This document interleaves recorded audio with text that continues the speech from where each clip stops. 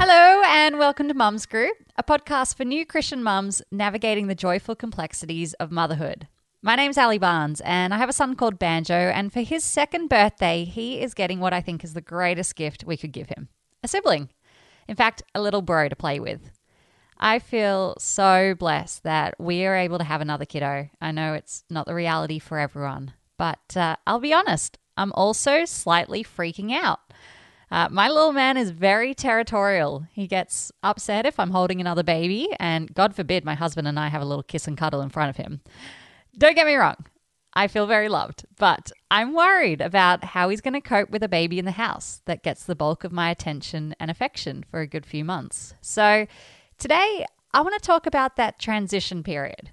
As you can tell, this episode is very selfishly motivated, but it's an adjustment period that a lot of parents face. And so I've asked two friends who've been through it to share their experiences, their tips, and the challenges that we may encounter. And I hope you find it as helpful as I do. All right, here we go. Hello, I'm Tani. I'm married to Jonathan and we have two kids. We've got Lucia, who turned 5 in December, and Otis, who turned 2 in January. And we're loving being family 4. Hi, I'm Kirsty. I'm the mum of 2 girls. Rosie is 3 and Lottie is almost 11 months, and they're both obsessed with their daddy, and their favourite thing to do is to sit down and play Duplo with him. So we think they're probably 2 little Duplo masters in training. So, Tani, how did you decide when to start trying for number 2? We always sort of talked about maybe a 3-year age gap would be a good age gap. And so when Lucia was about 2, I guess we started to think about trying for another baby. And then as things turned out, I guess it was a few months of trying, but not a huge amount of time. And then we got pregnant and they were born like 3.5 weeks apart. So she was 3 and 3 weeks old and Otis was born. So for us, it, you know, when you have these hopes of you're like, oh, maybe 3 years would be good. And it just turned out that it was like exactly 3 years, which was kind of funny. And what were you nervous about? Well, I was probably mostly nervous about birth. So I'd had an emergency C-section with Lucia.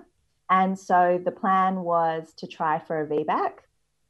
And I was really hopeful and optimistic that that would happen. So I guess all throughout pregnancy, that was sort of the planning, and the antenatal visits was all around birth.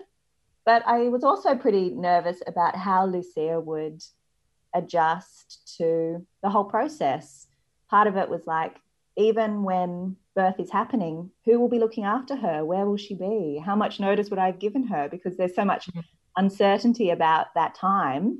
Would it be in the middle of the night? Would, you know, who would be here when she woke up? All of those sorts of questions were the things that came to mind. We're definitely going to come back to that because, yeah, that's only a thought that dawned on me recently. I was like, wow, what happens when you go into labor? We're going to talk about that.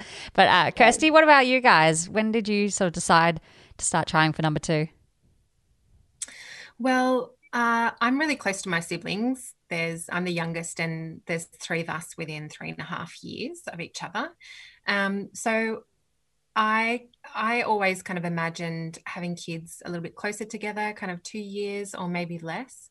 And we actually did get pregnant before Lottie, but unfortunately had a miscarriage. So by the time we got pregnant with Lottie, I was just feeling really grateful that we could have a baby, because for anyone out there listening who's gone through miscarriage or loss, I think it kind of rocks your world a little bit, and you know, you do have doubts about whether you can have a child. So when we got pregnant with Charlotte, we were just really happy and grateful and nervous as well. But the girls ended up being 2 years and 2 months apart in age. Okay. And so obviously, yeah, you've got this incredible gratitude, but what are those things that you're nervous about? Definitely the whole logistics, juggling logistics, like Tani said, starting off with labour and who you leave your child with. But I think also just for us, Rosie's always been a fairly kind of awake child at bedtime. It's not our easiest time of the day. Yeah. And so I was quite worried about how we were just going to juggle bedtime with two kids and, you know, pre-COVID world with my husband going to Bible study and, you know, his a cappella group and other things that happen in the evenings or work, just thinking like, how do people do this with two kids at night by themselves or when they get sick or just kind of the logistical juggle. I was like, oh, how do you learn this? It's just, you know, you can't really learn it until you're in it. Yeah, no, I'm not letting Sean out, at least for 2 years. Okay, so were there things that you did to help Lucia or Rosie prepare? Like I've been recommended to get Banjo like a little toy baby. That'll help him kind of get inside with his nurturing instinct. Is there anything that you guys did with your kids? Yeah, we did quite a lot. We got a baby doll for Lucia because she was baby mad. So she had a little baby during pregnancy. There were other things. So she came along to the scans for the baby. And I remember it was so cute when we showed her the little photograph and asked her, what is it? And she said, I not know. And we said, well, it's a baby. And she said, oh, for us to keep. And she was so excited to be getting a baby of her own. We bought and borrowed from the library different books about becoming a big sister. There's Going to Be a Baby was one we read. We also gave her like a little doctor's kit for one of the celebrations during that pregnancy time. And so she would often play midwife and have me lie down on bed and check my tummy. So she came along to antenatal appointments and some practical things. We decided to move her out of her cot in the lead up. So not like wait till baby was born to be like, you don't need it anymore. Yeah. We did it in advance and talked about having a big girl bed and had a big celebration around that. And also we packed away the pram. We kind of got it cleaned and packed it away so she didn't need it anymore. And it was a sort of a transition time of not using it anymore because she was a big girl walking and riding her bike, so that when the baby was suddenly in her pram or cot, she didn't see them as her own. She saw them as the baby's. That sounds really wise. But I think Banjo will be around the same age that Rosie was. So I don't feel like I can kick him out of his cot yet or back away the pram yet. So what did you do, Kirsty? Yeah, we did some really similar things to Tani. I think Rosie was always that child who just loved babies. Like I'd have to say, darling, you can't touch that baby. You can't kiss it. We don't know that person, you know, or like just gentle with that child at playgroup. So I always knew that she loved babies and that was kind of on our side. I'm saying that because playing with babies or baby dolls kind of came naturally to her. We didn't really have to try and do that much. But similarly, we bought her a baby doll for the Christmas before and birthday before Lottie arrived, and we did lots of role play with her toys. You know, we talked a lot about breastfeeding because she weaned herself at 18 months, so not long before Lottie came along, but she didn't really have much memory of breastfeeding. So we did a lot of role play. We read lots of books as well. There's a House Inside My Mummy's Tummy was one that we read. Yeah, I've been reading that one to Banjo. He doesn't like it. There's no animals and there's no cars. Right. He's like, no. I'm like, no, you need to hear this. And I think also something that was really helpful was my family, grandparents and aunts and uncles made a big deal about how Rosie was going to be a big sister.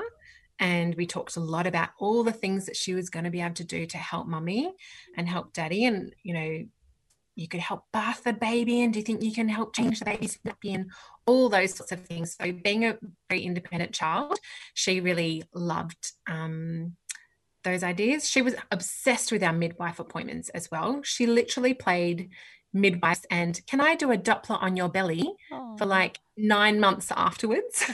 She still says, I'm going to be a doctor when I grow up. And yeah, we still use a pram for both of our girls. We have the big whopping double pram, which I love. And Rosie just moved into a toddler bed on the weekend. So we actually had her in a cot with the side on until Lottie was 6 months old. And then Rosie kind of toilet trained herself and we took the side off the cot. And we actually got a double pram and we called it, once Lottie came along, we called it the sister pram. And it was new, and we couldn't use it until the baby arrived. At the time, we didn't know whether it was going to be a boy or a girl. So there were lots of kind of interesting, exciting things that we could only use once the baby came. Did you know that Otis was going to be a boy, Tani? No, a surprise. We had a surprise for both our pregnancies. So it was really exciting. Okay. Because, yeah, I wonder if there is wisdom. Like, I keep referring to the baby as the baby. And I wonder if it'll help Banjo, you know, if I keep saying, you know, your little brother, and I don't know. Yeah. Okay. So let's talk about D-Day. What did you do with baby number one? I've just realized I need to have a plan for this. I had some medical complications that meant kind of from the 20-week scan, we were pretty sure we were going to have a cesarean, and I had a natural birth with Rosie. But then on top of that, on my first morning of maternity leave at 32 weeks, I had to go into hospital. And from that point onwards, I was in and out of hospital for kind of 5 weeks until Lottie came a little bit early. And I actually had a big hemorrhage at home and was taken to hospital in the ambulance and had an emergency Caesar. So we kind of had plans, but because we had that rocky road with hospital admissions in and out, my parents and my siblings, you know, the aunts and uncles, were actually way more involved than I ever planned for them to have to be. So by the time Lottie was actually, you know, born, by the time we had the cesarean, everyone was kind of on heightened alert. But our initial plan was to have kind of a triage of people. So my parents, who had been looking after Rosie, who were used to kind of settling her, I guess who she was most attached to, were the kind of first point of call. But then my sister, who lives halfway between us and the hospital, she was kind of like our backup. And my brother and sister-in-law, who lived 5 minutes down the road, they were a backup, but both my siblings have their own children.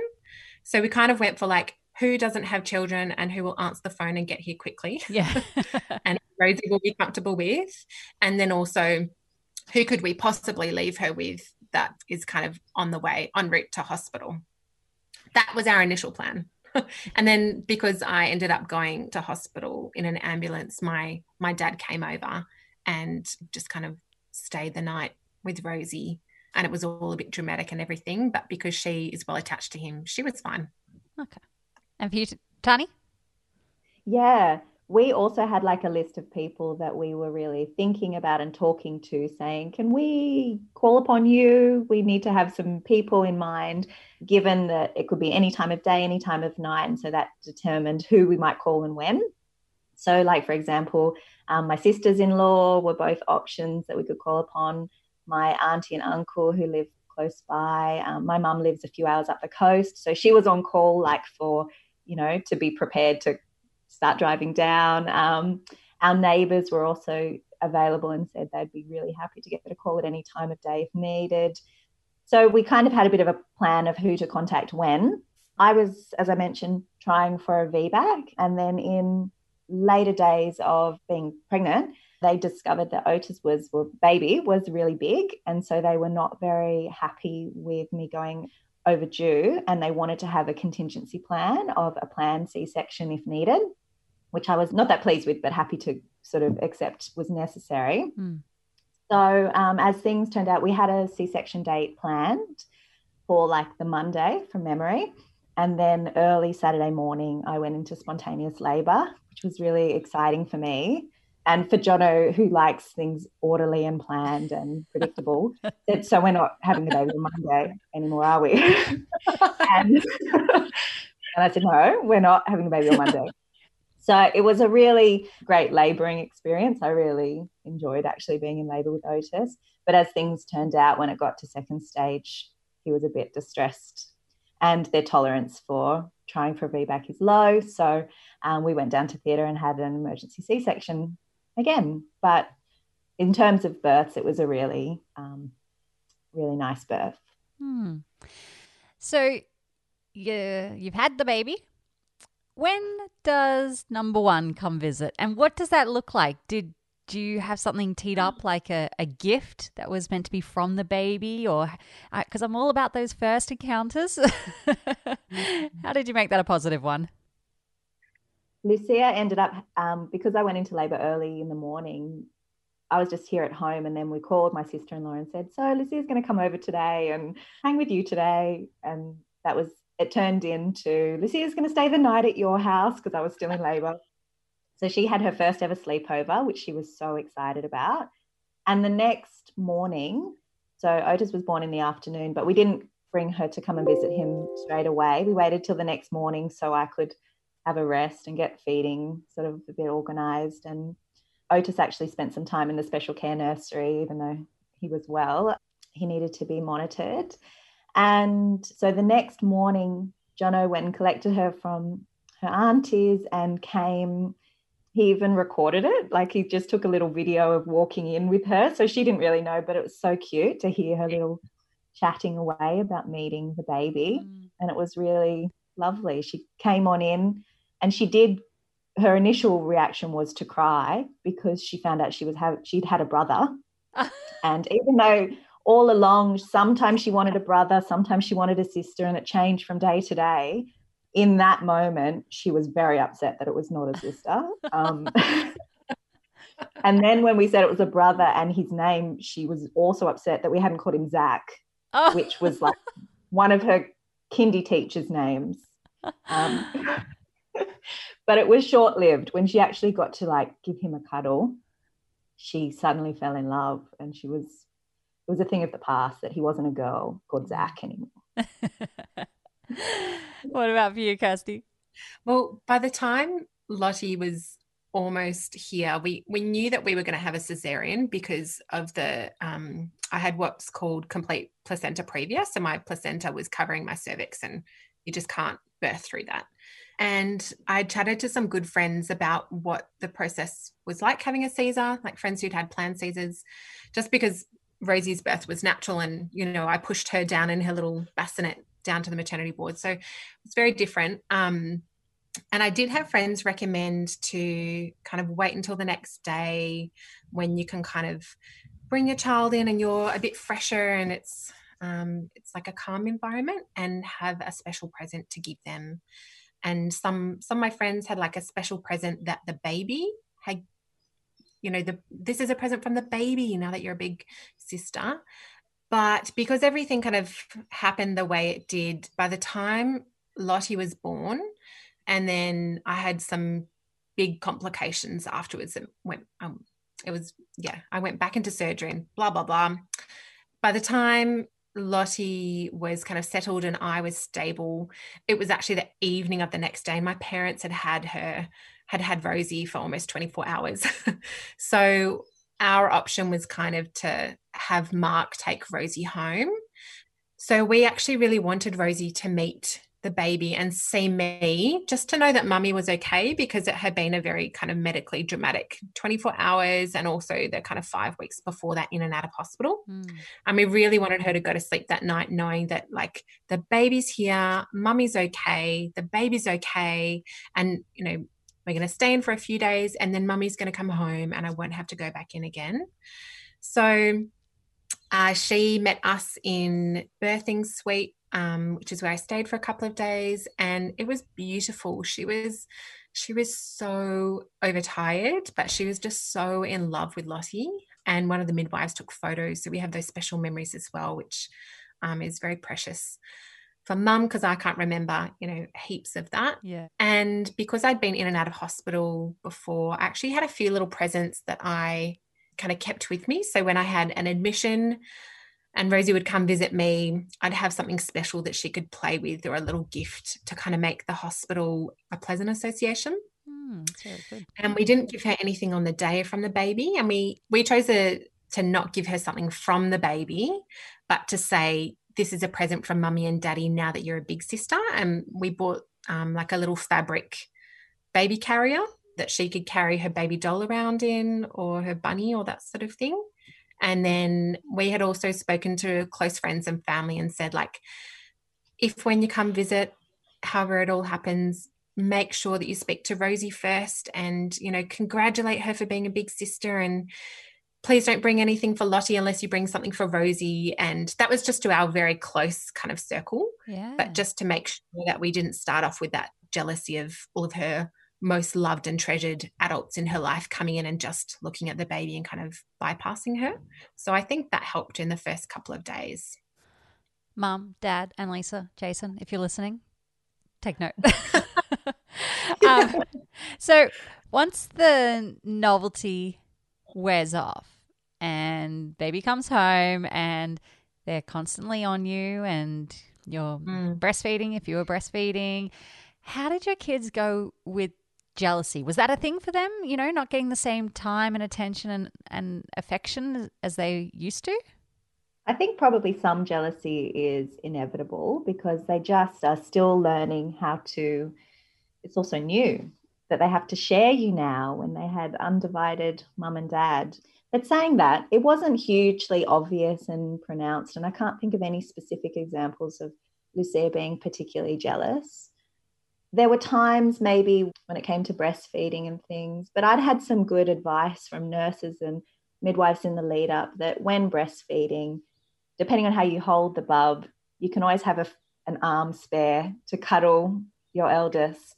So you're just having a cuddle while you're feeding the baby, and you can talk about the baby with them as you're feeding, or even read a book. You can have a spare hand if feeding is sort of going okay. So I think I was mindful of it to put some things in place. I didn't sort of send Lucia away when feeding happened. I just sort of gently reminded her that the baby's feeding, and, just sort of was mindful that how and when I speak to her could either make her feel very ostracized or that she wasn't welcome to me but also highlighting the baby's needs to me right now, and to draw her attention to what the baby needs and how she also help the baby.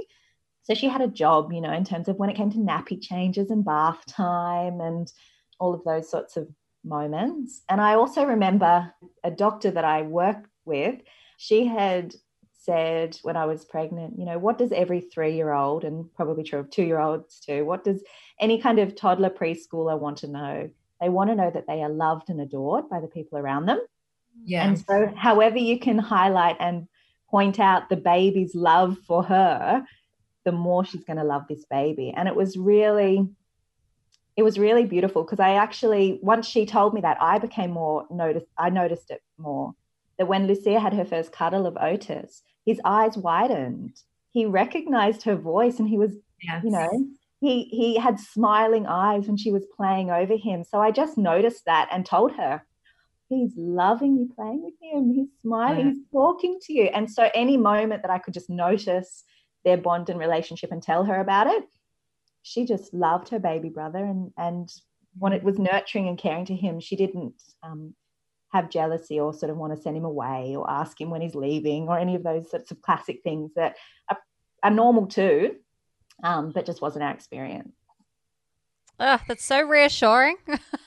Honestly, if I'm patting a dog too much, Banjo starts flipping out. Okay, Kirsty, encourage me more. Yeah, I completely agree with you, Tani. I think reinforcing kind of the love from the baby towards your eldest child is so powerful. We just encouraged cuddles and kind of independent cuddles from literally the first day that we were home, and obviously in a safe manner, but we tried to kind of create those, like the language of yes zones, where Lottie and Rosie could kind of be in the same proximity without Lottie being in danger, and we could just kind of let them coexist, as opposed to like, oh no, don't touch the baby, don't do this, don't do that. And even little things like, newborns often have that lovely drowsy sleep where they can sleep through noise, as opposed to the 6-week-old plus who might be a little bit more kind of reactionary to their environment. So I'd feed Lottie, put her down in the bassinet in our living area, and then just play with Rosie. Or I'd try and feed on the ground while I was, a book like Tani said, or playing with a game. Also, we were really intentional to have Mark involved as much as possible, and that was a necessity for us because obviously being in and out of hospital before Lottie's birth, he had to just take over everything, and Rosie had to adjust to mummy not being there for the first time. But also afterwards, I had a bit more of a steep curve of recovery than I had the first time around. So I wasn't physically able to do as much as I could before. So Mark was really involved, but I think in hindsight, even if we hadn't gone through that experience, I would still try and get Dad involved in everything as much as possible, even if that's a bit of a painful process. Try and do the transition of Dad helping out with bedtimes if it's solely mum doing bedtimes, or there's that strong preference from the child only for mum. We tried to do like daddy-daughter dates where Mark would take Rosie out and do special bike rides with her before Lottie came along and afterwards, and kind of make it like, Daddy, you know, you're going to go out with Daddy and go for a bike ride, and maybe you can even get a baby Chino together. You know, exciting things associated with kind of being away from me, as opposed to like, you have to go because I need to rest. And even once Lottie came, you know, second baby, Mark was pretty comfortable with all the baby carriers and baby wraps. So just taking the opportunity whenever we could, like at church, to have Lottie sleep on Mark in the baby carrier, or have him settle her or do nappy changes, to kind of make me available whenever possible. And even with bedtimes, I had to feed Lottie. You know, I was breastfeeding exclusively, so Mark couldn't do that. But I would have a shower with Rosie every night, which we started before Lottie came along. It was much harder to get her in and out of the bath when I was heavily pregnant. So we used to just have a shower, just the two of us at night before bed. And it made the whole process of getting bedtime easier. And then once Lottie came along, we kept on doing that. And then eventually Lottie came and joined us when she was kind of big enough. And so I would not only have a shower with Rosie, but then I would try and read a book with her, just the two of us in the room, before I had to go feed Lottie. So just trying to take advantage of those little moments together where you have those little moments of reconnection without the baby around. Yeah, because I'm assuming that most of the time dads get sort of relegated to toddler carer, right? And mums, you know, particularly if you're breastfeeding, are on newborn duties. And I know that that'll be really special time for Banjo and Sean, but I'm already starting to like grieve the change in our relationship, and that I'm just going to miss one-on-one time with Banj. Like, did you have those feelings? Yeah, I had those feelings. I remember in the lead up, you know, knowing that the baby was going to be born soon, feeling like, oh, these days together, just her and I, these are coming to an end soon. And it was, you know, bittersweet. You know, it was an exciting time, but it was also a big change in our relationship. And we did very similar things to Kirsty in terms of Jonathan putting Lucia to bed and having daddy-daughter dates and that kind of thing. And mostly I cared for Otis in those early days, but not always. I think we really tried to be pretty intentional with, if he was fed and settled, Jono would have a cuddle or put him down to sleep or just have a play with him. And I would have one-on-one time with Lucia. We might just have like a little play or a little picnic, or go out for a baby chino, or just free choice of her to do, you know, what are we doing with this time? And then that was during Jono's time at home. And then when he went back to work, I just made nap times time for her and I to have together. And or if Otis was just happily kind of having tummy time, but, you know, just needed me to kind of be in the same room as him, but he was actually pretty occupied just having some floor time or something, would play with her. So it's a sweet time growing as a family with all of you together, but to really remember that you've got individual relationships with both of your kids, and to focus on not just your whole family unit, or you with both of your children, but you with each of your children. You just mentioned that you would have special time with Lucia when Otis was having his nap. When do you rest? Like, I used to sleep every time Banjo was asleep. How do you do it with a toddler who needs attention? I know that's really selfish, but I'm only human. Because Rosie, was a little bit younger. She was still napping during my pregnancy and after Lottie was born, but she kind of was sending off the vibes in the month or two before Charlotte arrived that she probably could have dropped her nap. it was becoming a bit more of a battle to get her to sleep for that long nap in the middle of the day. But I was similar to you, Ali. I was sleeping every day that I wasn't working. Banjo is not dropping that nap until he goes to school. Mummy needs that as well. Well, Rosie dropped her nap when Lottie was 6 months old, but for those first 6 months after Lottie was born, it was really, really kind of crucial time for me, not only to rest, but also just to feed undistracted. Or actually a really clear memory is just that was the one time of the day that I could make sure I got a really nutritious meal. And I don't know about you two, but when I breastfeed, or in those first 6 months, I could eat like a horse for every meal. Like I get so hungry. And when you're running around after a toddler and you've got a newborn, it can be really hard to kind of get your snacks and get your food. So I rested, either kind of had sleep or like sat on the couch and watched Netflix and just kind of physically, mentally rested while Rosie had her nap. And when she dropped it, I felt like I had recovered enough from pregnancy and from those early days. My body had become accustomed to the new levels of sleep deprivation, or kind of the new lifestyle of running around after 2 kids. And we just kind of, I don't know, moved into that new season of no rest for Rosie. And it was hard to begin with, because usually when toddlers drop their naps, they get really cranky and they fall asleep in the car if you're driving at 4 p.m. or, you know, all of those things. But by that time, Lottie was doing 3 naps a day. And so actually it meant that at lunchtime, if Lottie went to sleep, and if she went to sleep in her cot, then that became my special time with Rosie. And that didn't last long, because then, of course, Lottie dropped down to 2 naps. But I kind of swapped, I guess, special time for myself where I could rest for special time with Rosie where we could do things that Lottie couldn't be around for. Yeah. Is there anything that anyone listening in a situation like me, you know, should expect? Like, did anything significantly change with your oldest behavior? Like, you know, I've heard that they might suddenly have a sleep regression, or want to just come to bed with you, or just throwing more tantrums. Did you have that experience? What should I be aware of? Certainly lots of big feelings from 3-year-olds, even without a new baby, and a big adjustment period and transition for them. So absolutely expect that little ones are really emotionally driven and have feeling overwhelmed, which new mums also have. So we would often have just big overwhelming moments for all of us.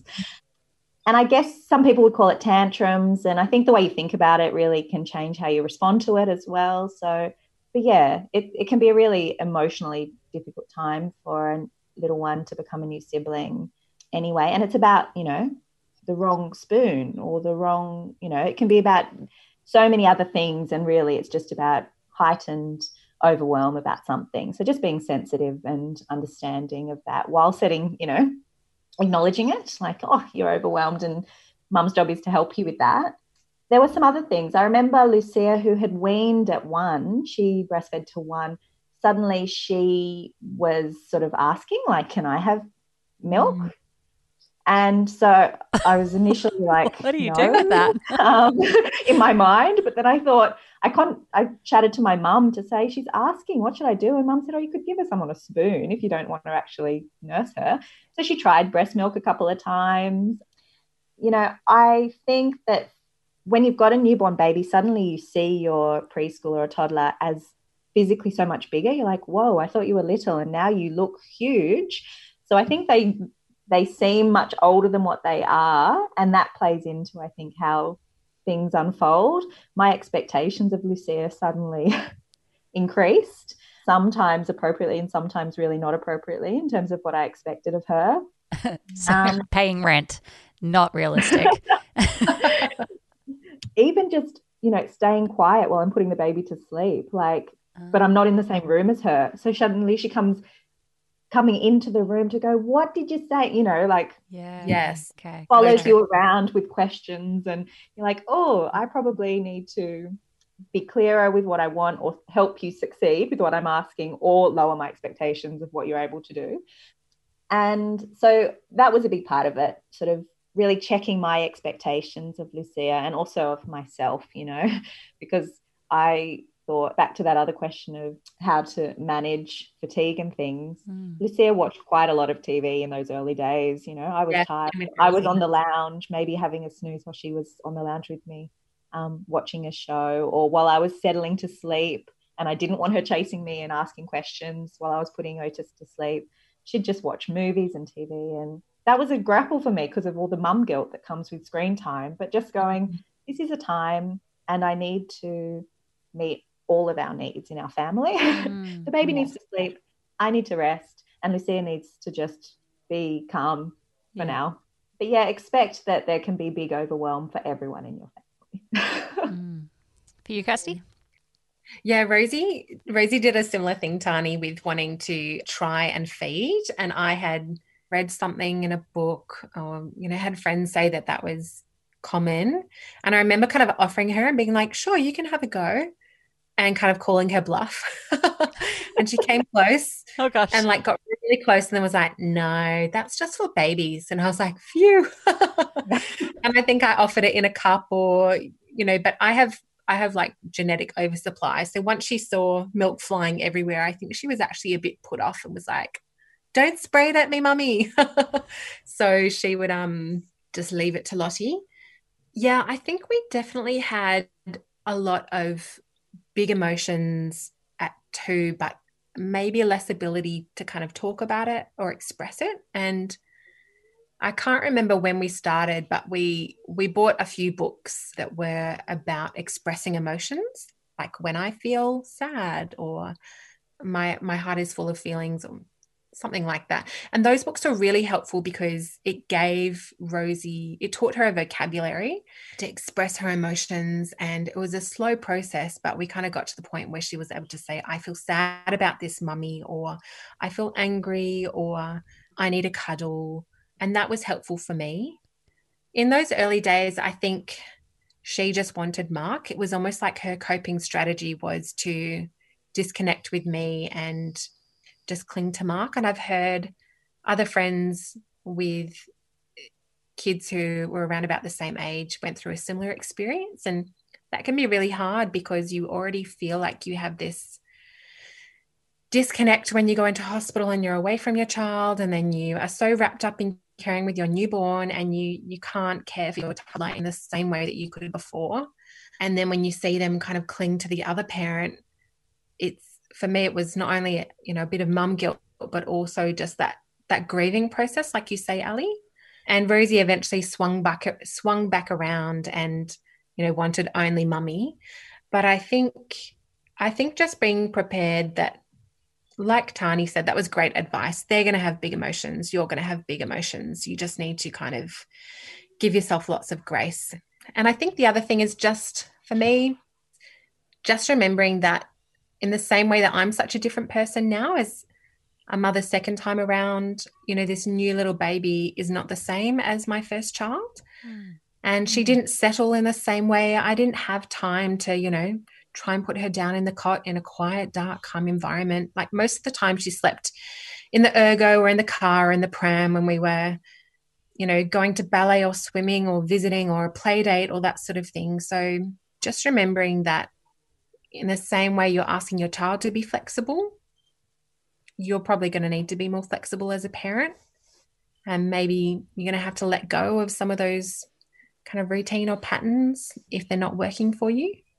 And also, I found it really helpful to have family or friends involved in those early days to kind of give Rosie that attention, to take her out on a little adventure with them, or to kind of fill her love bucket, so to speak, from other angles as well, especially once Mark went back to work and, I wasn't driving post-Caesar and all those sorts of things. So kind of gave Rosie a bit of a taste of normality where she could get in the car and go out with someone and do something that kind of was familiar to her, like going to a park that she loved before the baby came along, until we could get in the car and go do those things together.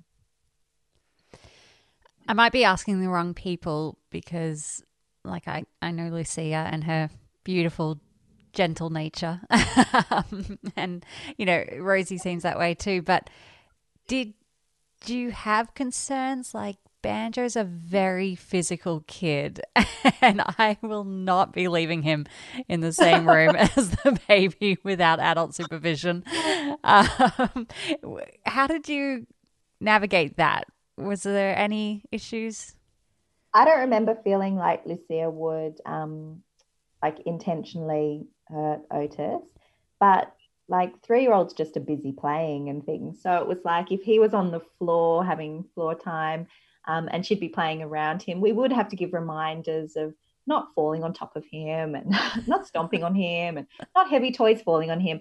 But we did it in such a way, I think the way you say it can be either really corrective for children to be like get angry at either you or the baby, or just notice that they're playing and, oh, that's very heavy, you know, like that what you're holding is heavy. Maybe we need to walk around, you know, not on the baby's rug and that kind of thing, because, you know, siblings can hurt babies, whether they're kind of just thrashing about or throwing something or actually upset with the baby. So Banjo, even if he did, he wouldn't want to be hurting the baby. Yeah. Even if he's feeling like lashing out and doing whatever, you know, boisterous. Oh, totally. Yeah. Oh, it's the same with, you know, when he hits or bites me. Like, it's not, he's you know, actually trying to hurt you. No, he'd never try and hurt, yeah. but he just doesn't know what to do with those big emotions, as you say. That was just more for me, probably not for any other kid. But what do you love, or what do your kids absolutely love about having each other? Lucia and Otis have such a sweet relationship. They just really love each other. They have moments now that Otis is like coming up on 2.5 and Lucia's coming up on 5.5. They're starting to be able to play together, which is really great. It used to always be Lucia's game and Otis just sort of was there and she would incorporate him. But now he has his own ideas and plans, and it takes a bit of sort of support and nurturing, but they can play these wonderful games together. And so I wasn't fully expecting how lovely it is to watch your children have a close bond and relationship. It really is beautiful to watch, and has probably been my favorite part of having a second child, watching them together. And it's part of our prayer as parents that they would have a friendship for their whole life, that they would be brother and sister and friends. And so it's lovely. Yeah, I just love seeing our girls play together. They love rumbling together. And now Lottie's just learnt how to blow raspberries on people. And in those early days, Rosie was just so proud of her baby sister. And you could just see this kind of wonder and awe in her face, you know, when Lottie yawned or she moved her arms, or just seeing how teeny tiny her body was. It was just so beautiful to see that kind of wonder at God's creation in Rosie, and to walk that journey with her.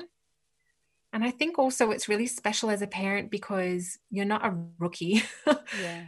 Even though your second child might be really different to your first, you've got a little bit of that hindsight to kind of have a better idea of what's ahead. So we just felt, much more settled as a family, and also just watching Rosie flourish as a big sister. Of course, there are ups and downs and big challenges, but just seeing her kind of grow empathy and be really helpful to us, and kind of learn what it looks like to compromise and to be patient and cooperate, which isn't always easy, especially when they're so tiny.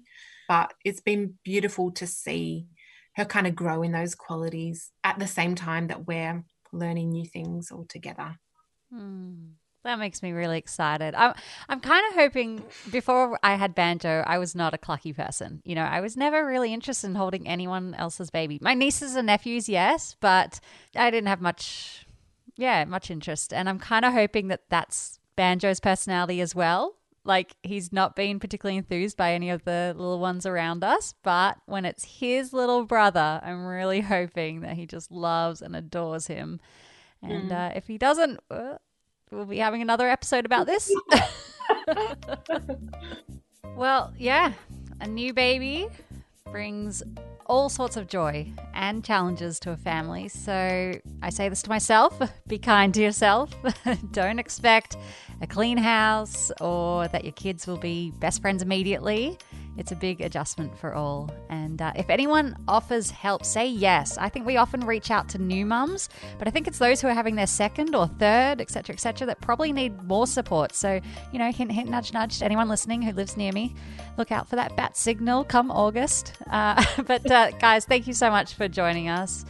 We're an Audible Mums group, but if you'd like to connect further and ask any questions or share your experience or your tips for a smooth transition, please join us on Facebook. Just search Mums Group Pod, which is short for podcast. But until next time, bye. Bye.